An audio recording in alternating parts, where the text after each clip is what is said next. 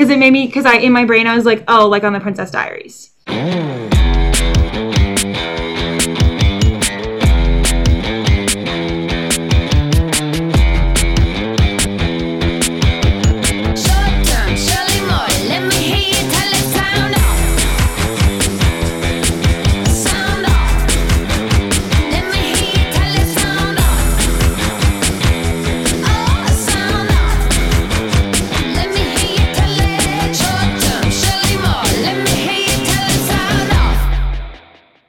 Hello, everyone, and welcome to the Leading Lady Club. We are your hosts. I'm Caitlin. I'm Lauren. And welcome to the show.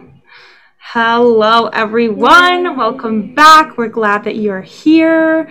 We're very thankful. We're getting close, Lauren, to 1,000 listens on our podcast, which is... Ooh, that's very exciting. I know. I'm pretty excited about it. We have... listeners in I think like 35 different states now or something like that, and a bunch of different countries. It's like kind of wild. I don't even know who is listening to us in like the Netherlands or where else. There were some crazy places. Let me see. Some of my favorite are like, hi, thank you for listening in Europe. If you're joining us from let's see. If you're listening from the Netherlands or Australia or France or Germany or the Philippines or Norway, South Korea, Canada, UK, we have so many different cool countries where people are listening to our podcast. And I don't know many people or any people in some of those countries. So that's pretty cool. I'm glad that you're all listening. Thank you for joining us. And if you ever want to house us for our upcoming European, we'll hopefully take one day, let us know. Hit us up. Absolutely. We would love to take a girls trip to Europe. So just let us know. But yeah, it's pretty cool to have people listening all over the world. Especially, I know we keep talking about it, but with the Olympics coming up, you know, it feels like the Olympics always make us all like a little closer. Everyone in the world, or maybe not everyone, but like all the countries that are participating in the Olympics. And so, you know, I kind of feel like our podcast is the same way a little bit. Like, hello, all these other countries. Welcome to our show. It's pretty cool. Welcome to the show. We appreciate you being here. This week, we wanted to talk about a pretty cool lady. We don't know her, but it'd be cool if we did. But during like the height of the pandemic, I started following Amanda Kloots on social media because I had heard the story about her husband, Nick Cordero, who was a Broadway performer and an actor in television and film as well. And he was sick with COVID, and he was really sick in the hospital for a very long time and went through this just crazy journey. He was in a coma for a while, and they had to, I believe, amputate his leg at one point. And it just was just this awful, like super sad, tragic thing that was happening. And I followed her at that time because she was giving daily updates, and people were just like praying for her and cheering her on and giving her encouragement. And, you know, I wanted to follow and support her in that journey. And I have followed her ever since. Nick sadly passed away last year after trying to battle COVID, and he passed away, and God bless her sweet soul. She was left with a little baby. I can't remember, but I'm not even sure he was a year old at the time, or maybe he was just a year old. I think so. But God love her. Now she's a single mom of this sweet baby boy, and she's just this incredible woman. She has her own fitness company. She's now one of the co-hosts on the talk show The Talk, which is pretty amazing. And she just recently came out with a book that she and her sister wrote together about Nick and about their, you know, relationship, their marriage, and then also, you know, obviously the journey with him being in the hospital and, you know, all of that happened. And she just had people talk about all over the world. She had people from all over the world, like DMing her and reaching out to her and supporting her. So she's just had all these people kind of follow her on this journey. And now she has come out with this book, and it's called Live Your Life: My Story of Loving and Losing Nick Cordero. So it's just this story she sat down and wrote with her sister after everything happened. And I believe I saw on her Instagram, she also recorded the audiobook version of it herself. It was her voice narrating that. So I just think she's so incredible. I have not read the book yet, but I can't wait to read it. And it has been on my radar for a while, seeing on her Instagram that she was writing it and publishing it. So if any of you have had a chance to read it already, definitely shoot us a message. Tell us what you thought about it. Send all of your love to Amanda. I just think she's one of the like strongest, most amazing women ever. She's definitely like a dream podcast guest. Though I just do not know if I could make it through an interview with her without just like completely breaking down. Like you would have to do that entire interview, Lauren. Yeah. I just wouldn't, it just breaks my heart what she has been through. And I don't understand how anyone can be that strong and she's just stayed like joyful and optimistic through the whole thing. And I just think she's amazing. She has a strong faith. She has, a great relationship with her family. She's a great mom. So anyway, go buy Live Your Life by Amanda Klutz. Read it. Get the audiobook, the ebook, whatever, however you read your books, and support her because she's pretty amazing. Talk about a leading lady right there. That is one of the best examples of one I could think of. So definitely wanted to mention that this week since it has recently come out. But another amazing woman that we have had the chance to talk to, that we do know personally, lucky us, is Tanya Gupta. She is an amazing woman. We talked a couple episodes ago about STEAM instead of STEM. And I feel like she is like the best example of that acronym that there could possibly be because she went to NYU. That's where we met. She was going to be a mechanical engineer major, which she did. And she became an entrepreneur while she was still at NYU. She created a startup company with some of her other female friends at NYU. Did that, was like, yep, check entrepreneur, check engineer. And then over the pandemic, she taught herself to create art on Photoshop and became this amazing like graphic design artist and has made these incredible designs that have been used now. She's collaborated in campaigns with Tom Ford and Aerie and Lancome and all these different amazing, huge companies. And she's just like so talented, so smart. She is just the coolest, I think, person that I know like ever. She's amazing. She literally does all the things and is, like I said, just one of the smartest people I think I've ever sat down for a conversation with. But she's also like this beautiful woman, very like feminine and girly and like embraces that side of herself, which I love because, you'll hear it in a minute when we talk with Tanya, but this is something I relate to a lot of, sometimes people and especially men kind of make you feel like you can either be feminine and girly and love to like dress up and wear makeup and look pretty, or you can be smart and be an engineer and be, serious and be strong, and that those two you kind of have to choose between. And I have said this before, like, welcome to my TED Talk. I love to talk about the Disney princesses and why they actually are incredibly strong, even though they like wear dresses and they want to be like in love, and like that's great. And you can have both, and you can also do that, and you can also be incredibly strong and powerful and amazing. So anyway, thank you for coming to my TED Talk. I got off on a tangent, but the point is that Tanya is here with us and she is amazing, and we are so excited for you to hear what she has to say. So I think I should stop talking and we should just bring her in. What do you think, Lauren? I think, yes, let's bring her in. Okay. Lauren's like, yes, you should stop talking. All right, everyone, without further ado. All the love in the world. All the love, of course. Here she is, everyone, Tanya Gupta. Hi, Tanya. How are you? We're so excited to have you here.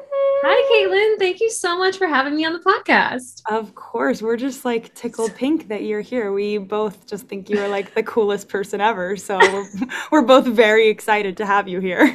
Oh, thank you. Literally just looking through your website, I was like, I have so many things I want to talk to her about. It's true. I know. That's the cool thing about you, is that your like career and life kind of spans so many different things that we had a lot of topics we wanted to cover. So we'll just jump right in. Awesome. I can't wait. Let's go. All right, let's do it. So as we said, we of course did our research. We were looking at your website and seeing all the cool projects and things you have going on. And you sort of describe yourself as an artist, an engineer, and an entrepreneur, which Those are a lot of very different things. Some would even say they're kind of like opposing forces. How did those different things kind of come together for you? And was that sort of always the plan and always the path you wanted to go down to combine them? Or did that sort of happen for you and you kind of figure out how to combine those different passions later in life? Yeah, totally. So I definitely did not like start out being like, I'm going to be these three things. Let's make it happen. I already got it. Yeah, no, not quite. I am a forward planner, but I'm not that good at it. No, so what ended up happening actually is, so I went to undergrad for mechanical engineering. So I took a bunch of engineering classes in high school. I knew that that was something that I wanted to pursue. I was very much into like math and STEM, science, all of that fun stuff. Physics was my best science subject, so it kind of made sense to do mechanical engineering. Although I did change my major like multiple times before actually settling on mechanical. But that's where the engineer thing really started. When I was a junior in college, I co-founded a startup company called Curtain Call with three of my very good girlfriends. There were three of us engineers, and then one of them was a business or a music business student. So Curtain Call was a last-minute ticket vending platform where we would partner up with local entertainment venues in New York City and basically take their unsold tickets at the last minute. So usually it was like the day prior to the actual event. And then we would list their tickets on our website for below face value. So customers could come to our website and it was kind of like, Hotel Tonight, or I know some Broadway things like that exist, kind of like TKTS, where it's like the day of, you can get them at a discount. Yeah, totally. So that was a lot of fun. That's where my entrepreneur title kind of came in. That was my first foray into business. But as I'll kind of talk to you about it, business is something that kind of seeps into all the different facets of my life and career, and entrepreneurship specifically. But Curtain Call was a semi-finalist in the Stern 300K entrepreneurship competition at NYU. Wow. So it was just before like funding, like semi-finalists don't get any money, but like we got some really great resources and networking opportunities that really propelled us forward. And we were able to like actually sell tickets for, 2 years before we all kind of graduated and did different things. But that's where the entrepreneur title came from. And then finally, artist. I think I was always an artist. I think it was always in me, but I never really knew how to manifest it or like how to make it into something that I really pursued. I was a freelance photographer in high school. So that was, it's a funny story, actually. My parents were very particular that I don't have a job in high school because they wanted me to focus on my academics in true Indian American parent style. And I really appreciate that because I was able to focus on my classes and get like good grades and stuff. But then prom came around and I was like, I want to buy a nice dress. How do I afford this? So I kind of like low-key went behind their back, but in the long run, I think it's like totally fine. But I would take I would take my friends like senior portraits, or sometimes they would just want to take like, family photos, or, just kind of like small little commissions here and there. And through word of mouth, it kind of spread around to other families in my area as well. And then when I went to NYU, I would come back here to Naperville, Illinois, which is where I grew up. And I would do more senior portraits or, get more commissions that way. Oh, and at NYU also, I did some headshots for some actors and models and anyone who might have needed that. So it was something that I kind of pursued here and there, and then it fizzled out because I had to just focus on my classwork and my career and figuring out what I was going to do next. So that leads us all the way up to quarantine 2020. Doesn't it always lead us there? Oh yeah. I mean, what a time it was, right? Truly. So before I graduated from NYU, I was an intern at NASA. I did 2 rotations there, so I spent about a year. And then I came back to finish my degree at NYU. And then when I graduated, I started working as a hardware developer at IBM. So in quarantine last year, my job went fully remote. So I was living, like we all were, in our apartment with a bunch more free time and no commute. Yeah. So I was like, what do I do with all this time? And I had always wanted to try my hand at Photoshop. I was always really enamored by those like really surreal kind of like trippy photo manipulations. And I would pin them on Pinterest, like since high school. I would like follow a bunch of Tumblr accounts. Like I was all about it, but I never knew how to do it. And there was one time, I think in 2015, like a summer, during college, where I just tried to open up Photoshop and I like lost my mind. It was so difficult. And I just like immediately shut it down. I was like, this is so much. Yeah. So I had more time to actually try it out in quarantine. And I don't know how it kind of cannonballed into this amazing thing. I was practicing for hours every day and creating like crazy works of art. And the most exciting part of it was that I started this quarantine art series where I would take my followers like submissions of their smartphone selfies and then like turn them into cool little works of art. So that was a very long-winded answer, I know, but that is the story. It's fine. That's the story of how I came to consider myself an artist, engineer, and entrepreneur. I love it. I mean, it sounds like you have taken, like you said, passions and turned them into something that you can do alongside with your actual career, which is really cool, and kind of combine all of those things together, which I love because I'm the same way. Yeah. I'm always like, I want to do this, but I want to do that, but how do you do it all? And totally. It sounds how like do you figure out how to do everything? Yeah, sounds like you found a way. So I love that. That's awesome. Yeah, it's very cool.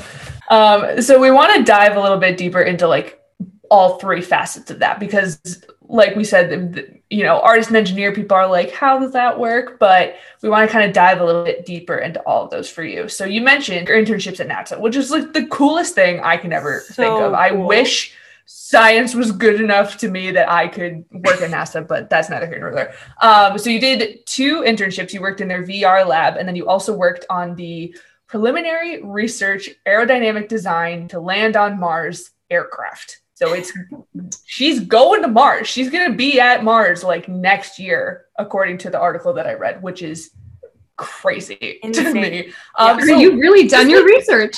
I did. Also because I just am endlessly fascinated by space. So I was like, ooh, we're going to Mars again. That's exciting.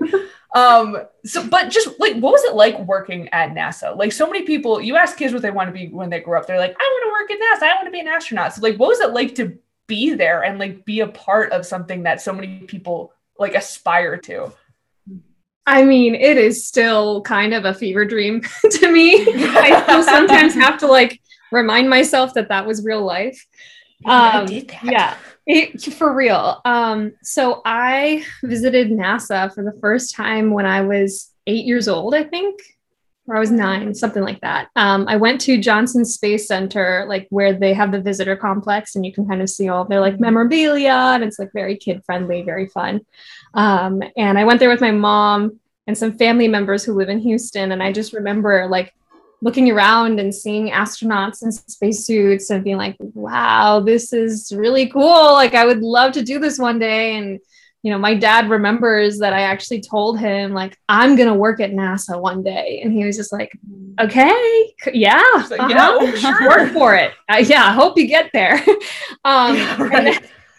So then, when I was deciding which engineering discipline to follow, I did have the option to do like an aerospace engineering minor. So a lot of mechanical engineers, what they will end up doing is minoring in aerospace. But just due to the fact that I wanted to take a lot of more creative electives and I wanted to study abroad one summer in Berlin, I couldn't end up doing that. But what was really interesting is that these internships kind of ended up being, in a sense, like I wouldn't equate it to be having a minor, but it definitely gave me exposure that like I wouldn't have gotten otherwise. But the experience itself was incredible experiences rather, because it was like every single day was a new adventure. Some of the most exciting stories that I love to share about my time interning there was, so when I was in California out in the Mojave Desert working on that Martian aircraft, there's 1 week where the main entrance to the base, because it was on an Air Force base, the main entrance was like shut down. And we had received all these emails saying like, you have to basically drive around the perimeter of the base and come in from a different entrance. And like, I cannot even tell you the sheer size of this place. Like, it used to take me 45 minutes to commute in, and I lived like the closest you could possibly live to the actual base itself. So like for this week, I was driving like an hour and a half every morning, and they couldn't really tell us why. Like, they couldn't really say why it was shut down. They were just like, oh, things are happening, and we don't want a lot of traffic. So I'm trying to figure this out, right? Like, I'm asking all my coworkers, I'm like, what do you know? What are they not telling us? And finally, when the week was over and we could finally go back through the regular entrance, through the grapevine, I found out that they filmed Solo, a Star Wars story, at the entrance of the Air Force Base where I drove past every single day. And they're like, you're telling me why. I could have met Chewbacca. And I know. I could have had my 15 minutes of fame in Star Wars. Oh, but listen, that's crazy. Believe it or not, that's actually not the craziest story I have. I have another Hollywood related story. Ooh. So this time there was a lot of commotion going on during the workday that somebody was on site, like somebody famous was around, and we were like, who could it possibly be? I mean, there were, especially when I was there, which was 2018, there was like a huge surge of space movies coming out. So like, we're trying to like Google which one, who could it be, whatever.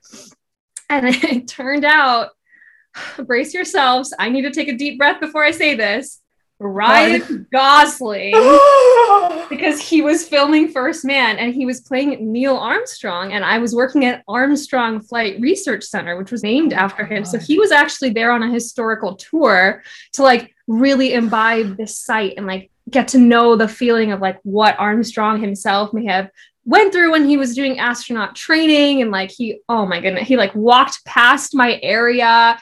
It was Did you see him? Yes.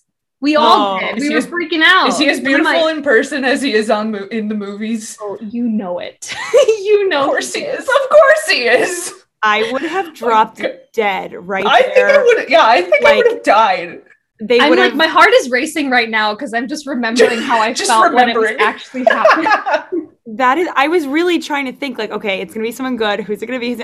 That like topped all of my guesses. So like, right? It does not get better than Ryan Gosling. It really doesn't. Honestly, it really doesn't. It does not. So wow. And all that working at NASA, you're like, I'm just here to work on my Martian aircraft and make some space history. And I also get to see Ryan Gosling. Like, it doesn't get any better than that. It was the cherry on top, truly. It made the whole experience that much cooler. Gracious. That is wow. I'm like amazing. Stunned. Yeah. I'm really glad you shared that. Like, obviously NASA was great. NASA was top notch. Obviously, it's really cool that you were doing like super smart, important work, but also Ryan Gosling. Like that's. But you also got to see Ryan Gosling. Really the highlight. Wow, amazing. So NASA, a good time. It sounds like all the way around. Good experience. We love it. But you also mentioned that you also have some experience doing graphic design, Photoshop, making art in that way, which is really amazing. And we noticed that you have some pretty cool collaborations with some pretty big companies. Very insane. Yeah, like Tom Ford, Lancome, Aerie, like crazy big companies. So I don't know. Tell us a little bit about that. And I guess like, how did that even happen? How did that start that you were able to do those collaborations? And then how were you kind of able to overlap that with your career that was also going on at IBM at the same time? The way that I started out doing these brand partnerships was kind of jagged, kind of nonlinear. But it started out with one of my very first collaborations, which was with Bliss Beauty. So there's a company, community, organization, I'm not really sure how you would call it, but it's called Adolescent Content.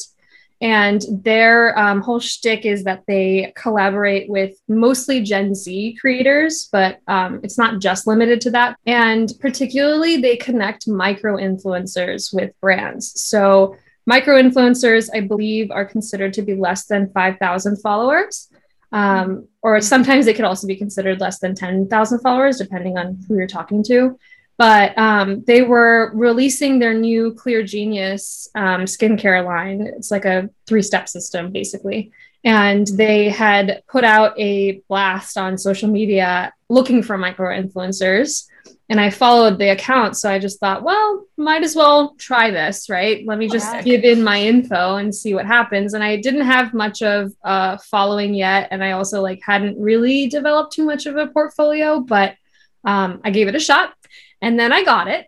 It was really fun. They, I think they had a couple hundred micro influencers, because I think that's what they can kind of get away with, is because the follower count is smaller. They can in turn have more people kind of creating content for them. Sure. And then the whole process was really interesting, because we had to create a pitch for them for what we would create and make sure that that got approved. And then they would send us the products, and we had a time limit for when we would actually create the real content, send it in for approval, and then they let us know what to include in the caption and all that. So that was a really fun experience. And the artwork that I created for that campaign is still to this day, probably one of my favorite ones. I did this really fun kind of surreal juxtaposition where I am looking at my reflection in the mirror in the bathroom, and I'm kind of taking a bottle of face wash from my hand, but the two versions of me, the two reflections of me are different. So that was a lot of fun to create, and always had this vision of doing a reflection, weird, trippy Photoshop thing. And I got to practice that.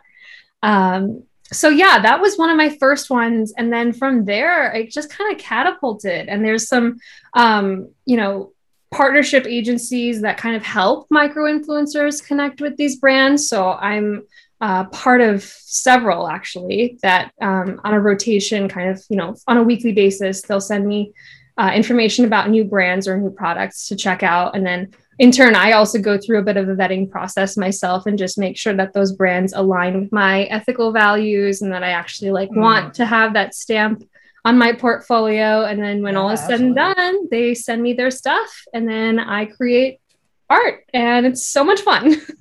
That's amazing. So cool. Yeah, that's really cool. And I mean, I've definitely heard of people doing collaborations and things like that with brands and doing, sort of the micro influencer thing. But the fact that you have grown and gotten to work with such big companies and big names is just really cool. And also just such a testament to the amazing work that you do. So that's so cool. I love that. That's amazing. Yeah. And all those hours of Photoshop practice putting to work, making it happen, which is very cool.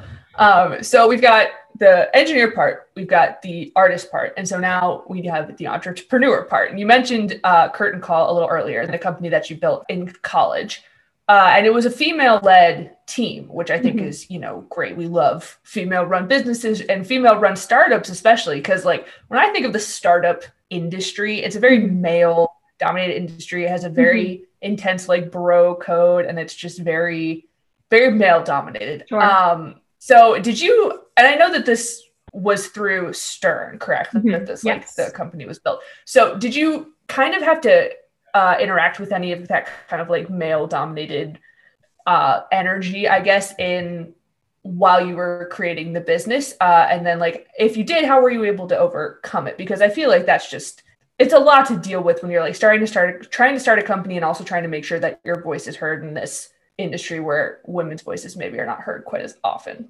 Right. So it's interesting that you bring that up, because coming from engineering, that's a pretty male-dominated field. Thankfully, at NYU, our breakdown of the class was pretty close to equal, but there were still times where I would look around in my class and be like, well, there's way more guys here than there are girls. So in a sense, I was kind of prepared for that when I was going into the entrepreneurial space and into the competition, and then even beyond the competition when we were doing boot camps and just really trying to get the business off the ground. It's possible that we were surrounded by that kind of energy, but the really important thing is that since there were 4 of us women actually leading the company and doing doing the work together every day, we really lifted each other up. When we would have conflict, we helped each other through it. I mean, if we had a particularly difficult vendor or a client or something like that, you know, we would work together through it. I think there's like really a lot to be said about having powerful female friendships when you are like a woman in any industry, really.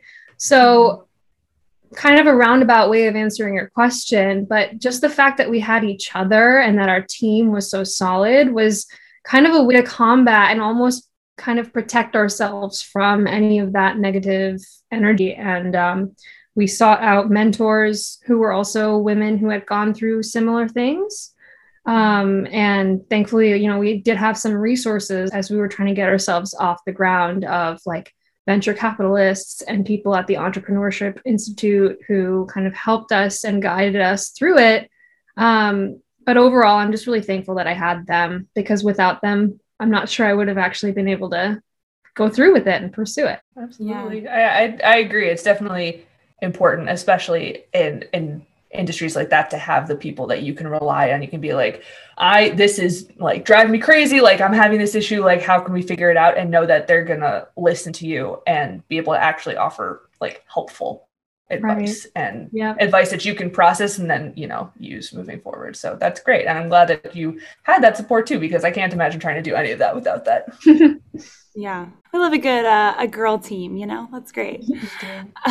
So you've also worked on several projects using VR, and I feel like that would be a pretty good combination of your sort of engineering background and your creative side, which again, I know nothing about any of these things. Like VR is so foreign to me. I'm like, how would anyone even go about doing such a thing? But was that something you felt like you sort of got to use both of those parts of you to work on, or how did that kind of come together for you? Yeah, I actually love telling the story of how I discovered mixed reality, which is a combination of virtual and augmented reality. Oh, amazing. So, my summer of my junior year, so this was summer 2016, I studied abroad in Berlin through NYU and actually through NYU Tisch, the School of the Arts. So the workshop that I was doing, or the courses that I was taking, were called creative coding. So it was basically teaching coding in JavaScript with the context of art installations.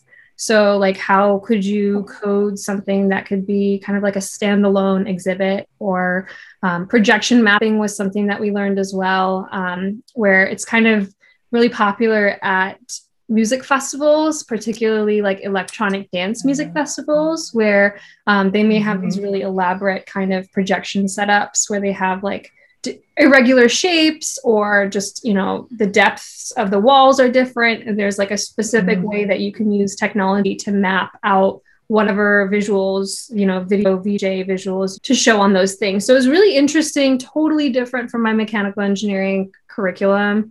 But one of the things that we learned there was augmented reality and mixed reality. It was the first time that I ever used a headset. So I used the AR Microsoft HoloLens goggles, and also the very, very, very first Oculus Rift, I believe. It was back when it was in like its beta mode. So it was only for developers. They hadn't even released the commercial one yet. And I was like truly mesmerized. I mean, I have worked at NASA. I have worked on aircraft that will go to space. I've done really interesting, amazing, fascinating things, but nothing to this day has ever captured my imagination like the feeling of being in a VR headset and like being transported to a totally different world. Absolutely. So I was really hooked onto it since then. And every single time I would apply to an internship or a job or look for any opportunities, I would look specifically for mixed reality. And I think I just started at a very strange time, because it was still so new that it was at a point where if you wanted to go into the industry, you had to have like a lot of experience or a PhD or just, you know, be an expert in what you do. And I was not an expert. I was way, way early in my career, and also really, really passionate. So it took me a while, which is why it was my second internship at NASA, actually. That was the VR AR lab at Kennedy Space Center. And there I helped patent a tool which does rapid 3D model conversions. So basically, I'll give you a SparkNote summary. There's polygon-based 3D models and mesh-based 3D models, and they both use very, very different types of algorithms. And like, I mean, I can't even go into detail about the back end of like the zeros and ones that go into each one, but they are not, they're not compatible with one another. It's very hard to go from one to the other. So our tool was used to take one kind and regurgitate the other. And it took a long time, but it was kind of like a one-click process, which would allow high-level 3D engineering models that NASA already had for all of its spacecraft and pull them into VR so that they could show their products to clients or really do whatever they wanted with that. Cool. So really fun stuff. Somehow I just kind of kept pushing to see how I could get myself into the industry and use the skills that I already had to do something with it, even if it wasn't like creating the actual hardware or coding the actual back end. It was still something relating to it. And it's still a thing that I'm trying to explore. Now I'm considering myself as an artist predominantly. So I'm viewing VR as a medium for that. You know, how can I create a piece of art or an immersive experience that my audience can experience, but still incorporate the magic of VR and give them that same like exciting experience that I had the first time that I used it. Yeah. Wow. That's like crazy. That is so cool. And also some of the things you said were like way over my head.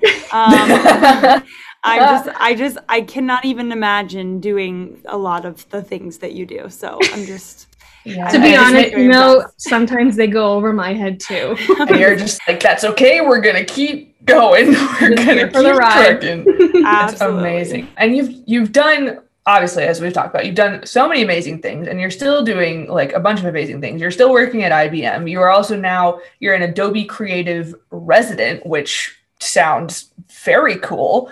So what is the Adobe Creative Resident process? Like, what does that mean? What are you doing with that? And then outside of that and outside of work and outside of just encompassing everything, what do you want to keep doing? Like, what do you see yourself doing moving forward, and how do you see your path continuing to change throughout, you know, these years when we're not stuck in our apartments and can't talk to anybody in real life? Yeah. So it's actually really exciting. So I was able to quit my job. So I'm no longer at IBM, and I'm at Adobe full time. So I'll tell you a little bit about how I discovered the residency. So when I started sharing my digital art, I started following a lot of those artists that do similar photo manipulations.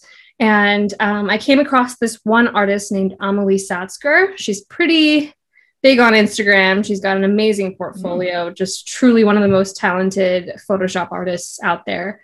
And I had noticed in her bio that she said she was an Adobe Creative Resident. And that's when it was first put on my radar. So since then, I have been kind of like Googling it and keeping my eye up on when the application goes up.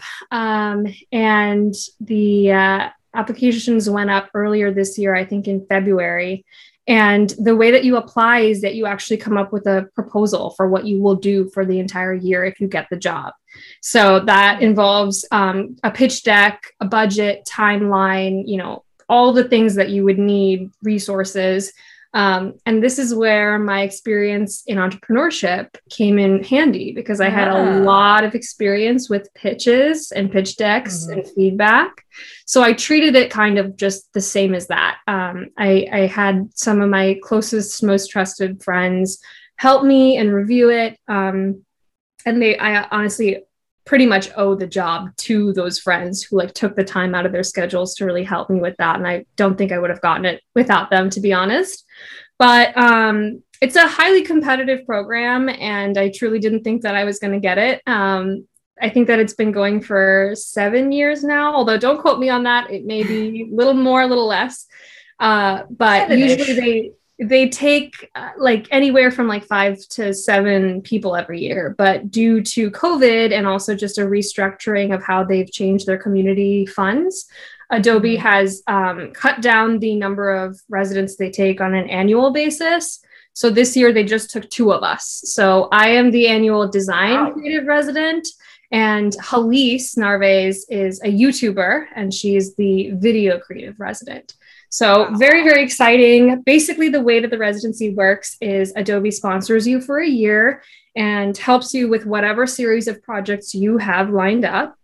And in addition to that, that's kind of like half of the gig. And then the second half is that you basically kind of act as an ambassador for their products and help your audience, get their hands dirty and you start using the tools that you use or show people your process, tutorials, etc. So it's like literally a dream come true. I mean, despite everything that I have done in my life, this is like the thing that I'm the most proud of because it's so awesome. Like was not part of a plan and so not part of like the structure. And with my experience, it's so different from where I come from. But I think that also my diverse experience actually helped me because I offer kind of an interesting, different perspective because I come from a very technical background, but also I'm really creative. And in my pitch proposal, one of the things that I had talked about is that I want to focus on the convergence between the left brain and the right brain. It's like always been kind of my thing. I think I even wrote my college application about that. So it's really exciting to be able to pursue that. And my series of projects will be involving digital art combined with augmented reality.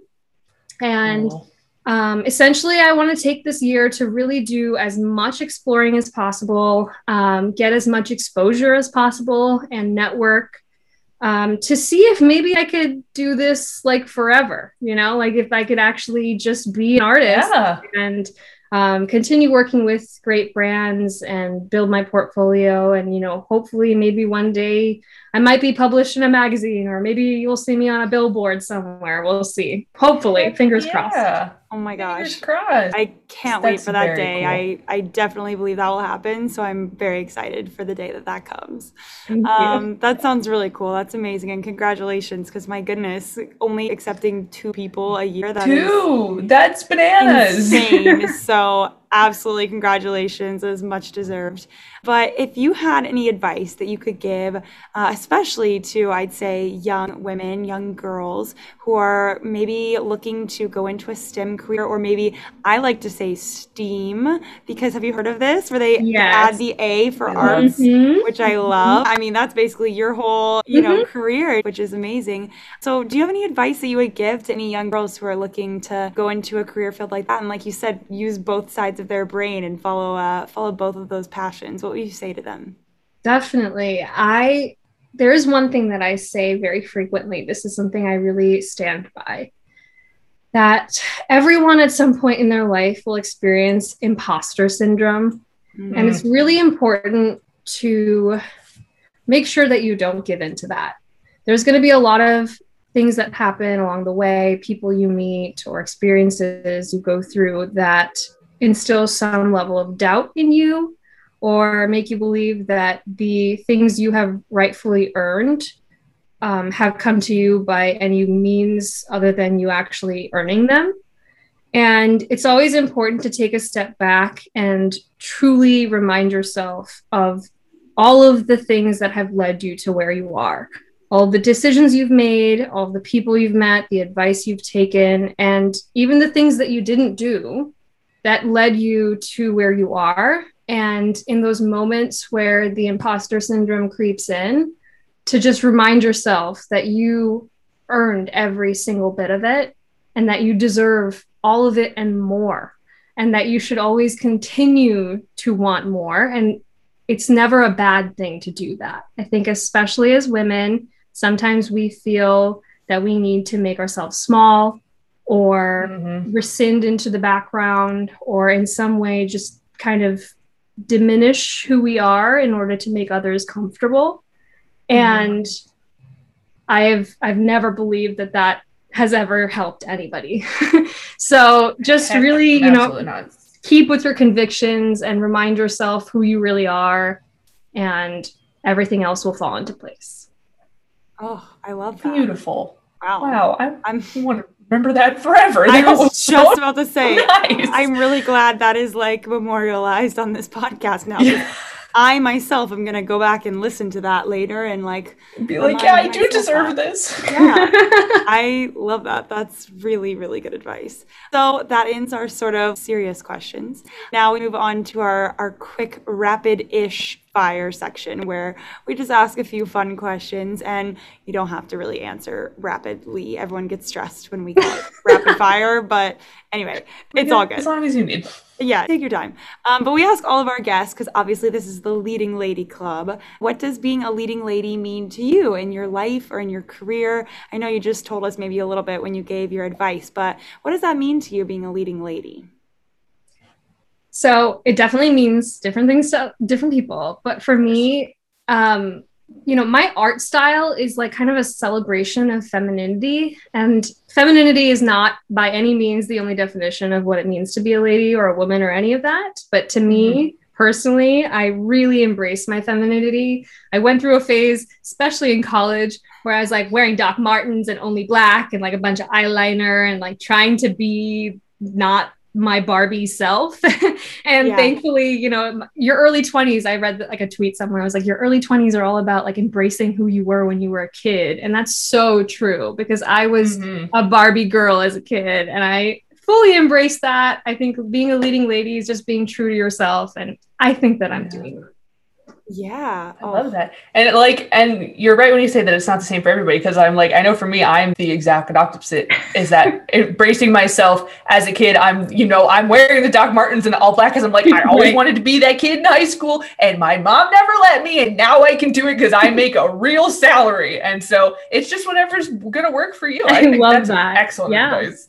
Absolutely. And I am with you, Tanya. I love to say that femininity and strength are not separate. They're not different. Yes, I think a lot of times people think that they think if you're very feminine and girly and, a Barbie girl, that means that you're weak or that you're timid or that, so that's something that means a lot to me too, that you can celebrate your femininity, but also be strong, hardworking, ambitious, awesome woman. So I very much relate to that and think you definitely do that amazingly.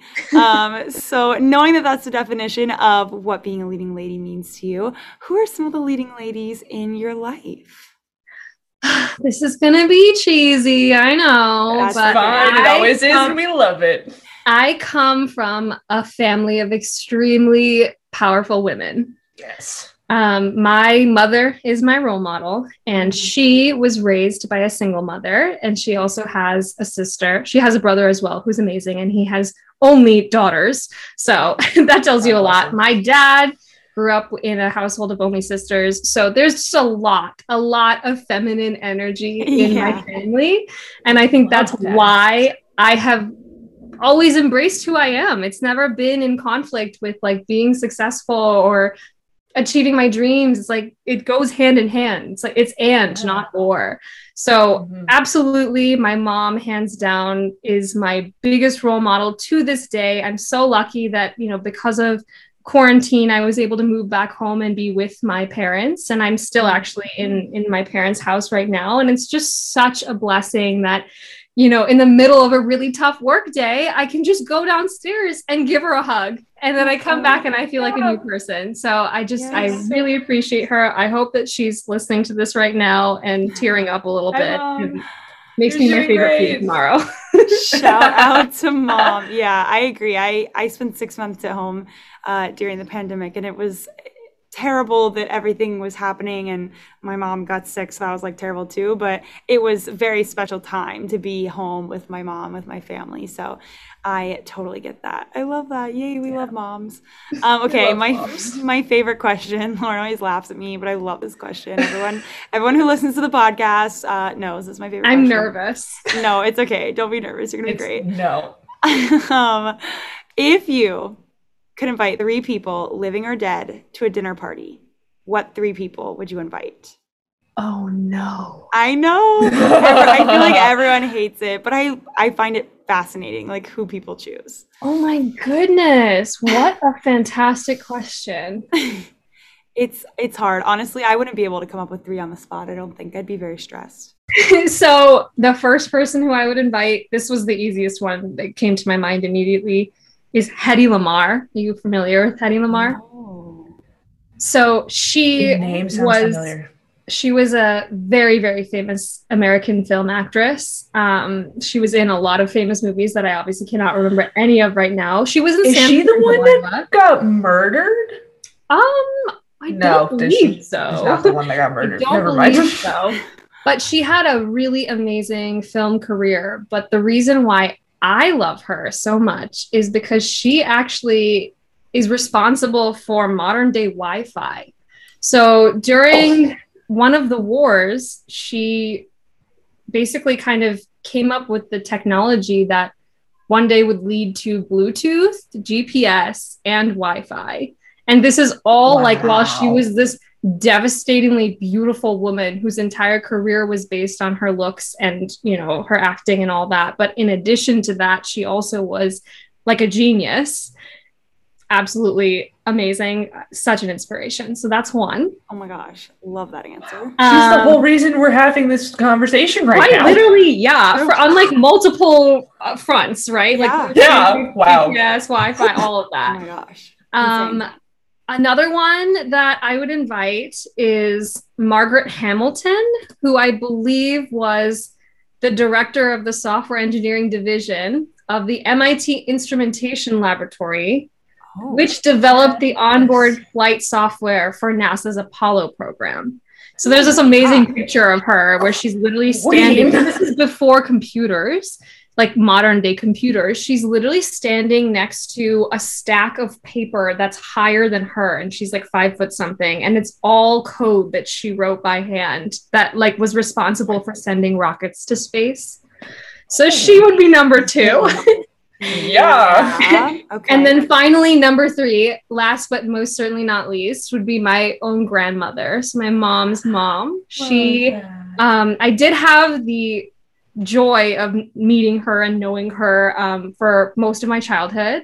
She unfortunately passed away when I was 8 years old. She was very, very ill. And my mom and her siblings and I, you know, took care of her in her last days of her life. So the way I remember her is a very different version of her than who she was, like when she raised my mom and just who she was throughout her life. She had a really glorious career. She was an academic and she was a professor. And my mom tells me all the time that she sees a lot of her in me. So I would have loved to kind of get to know her more. So if I had the opportunity to bring her back, I would absolutely love to do that. And I think she would also really like Margaret and Hetty, to be honest. Yeah, I think so. Wow. What a group. Those are excellent answers. Those are like really amazing answers, which That's honestly could be a banging dinner party. Yeah. I love that. Okay, lastly, if you could create a campaign for any brand or company, what would it be?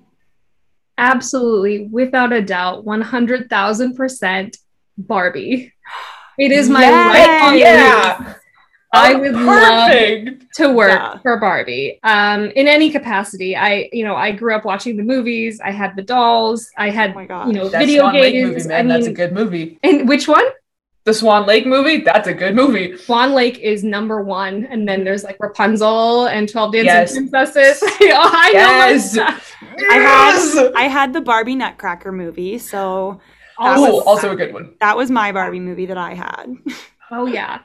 So in any capacity, I would absolutely love to work with them in some way. One of the projects that I did last year was that I turned myself into a doll box. Yes. And it was like kind of those are the ones that are on your website. Yeah, those are incredible. Those are so cool. Thank you. Had and so I much love, fun with that. Yeah, and you kind of like one of your nicknames you call yourself. It sometimes is like Astronaut Barbie, right? Yeah, Space Barbie. Yeah, Space Barbie. Yes, Barbie. I love it. It's so good. Oh my goodness! All right, the very last thing we have all of our guests do is complete a BuzzFeed quiz that we pick based on who they are, maybe what their career is. So I'm putting it in the chat if you would like to look at it, but we'll also read the questions aloud to you.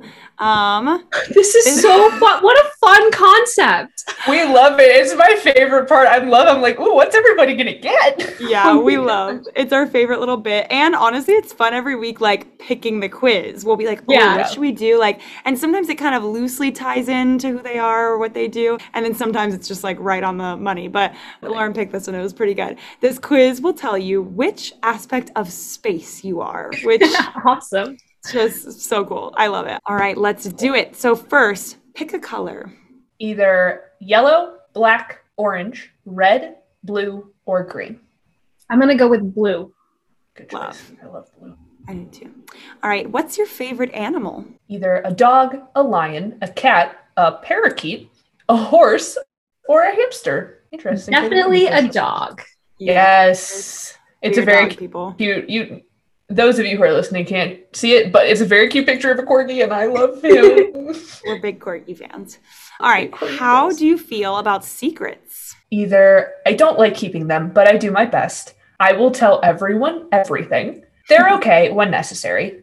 I hate secrets. I'm really good at keeping them. Or I only keep other people's secrets, never my own. I hate to admit this about myself, but I only keep other people's secrets, never my own.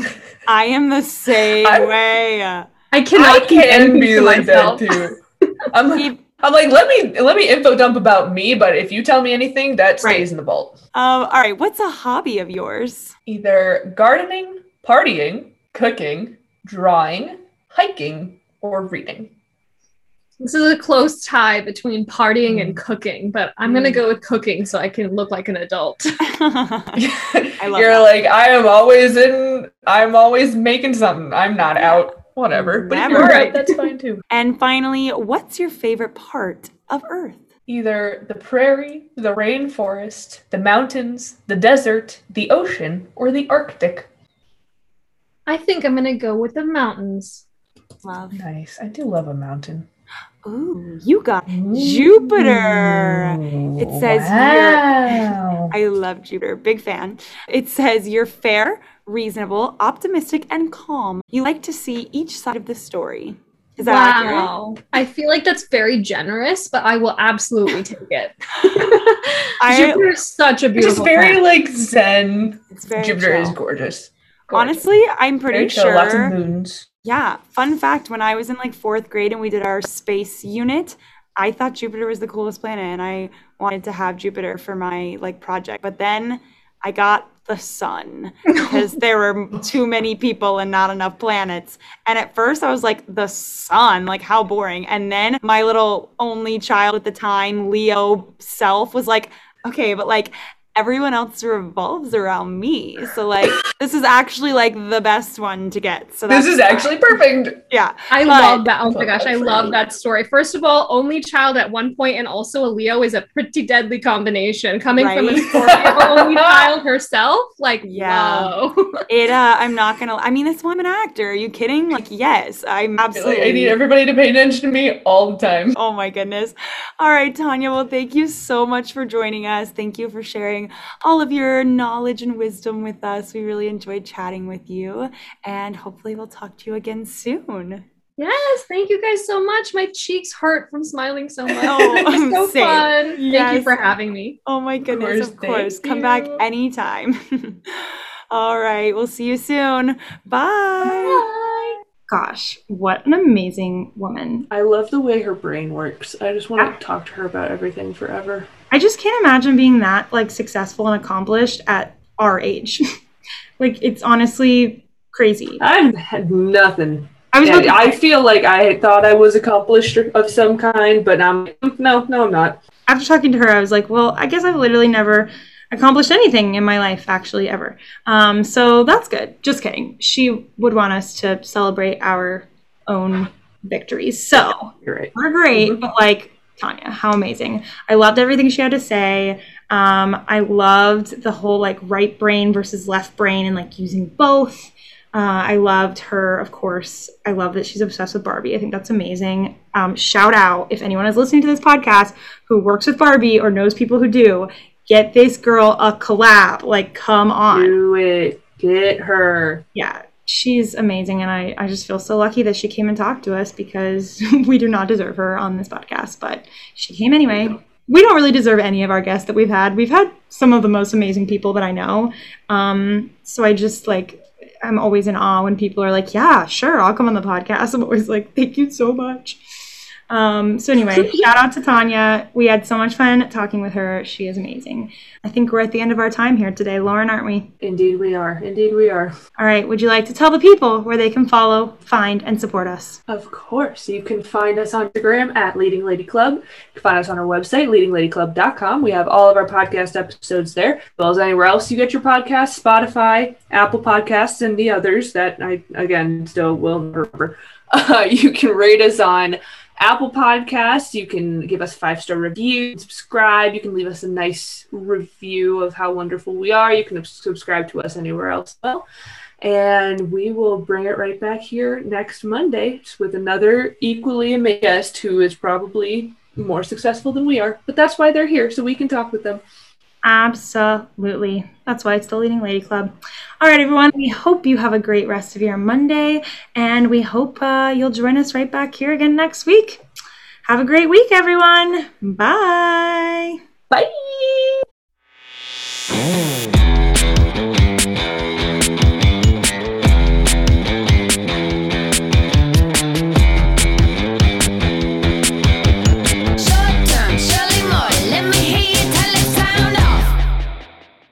It can That's fit awesome. like thousands of Earths inside of it. Yeah. I mean, Yeah. it's absolutely nuts.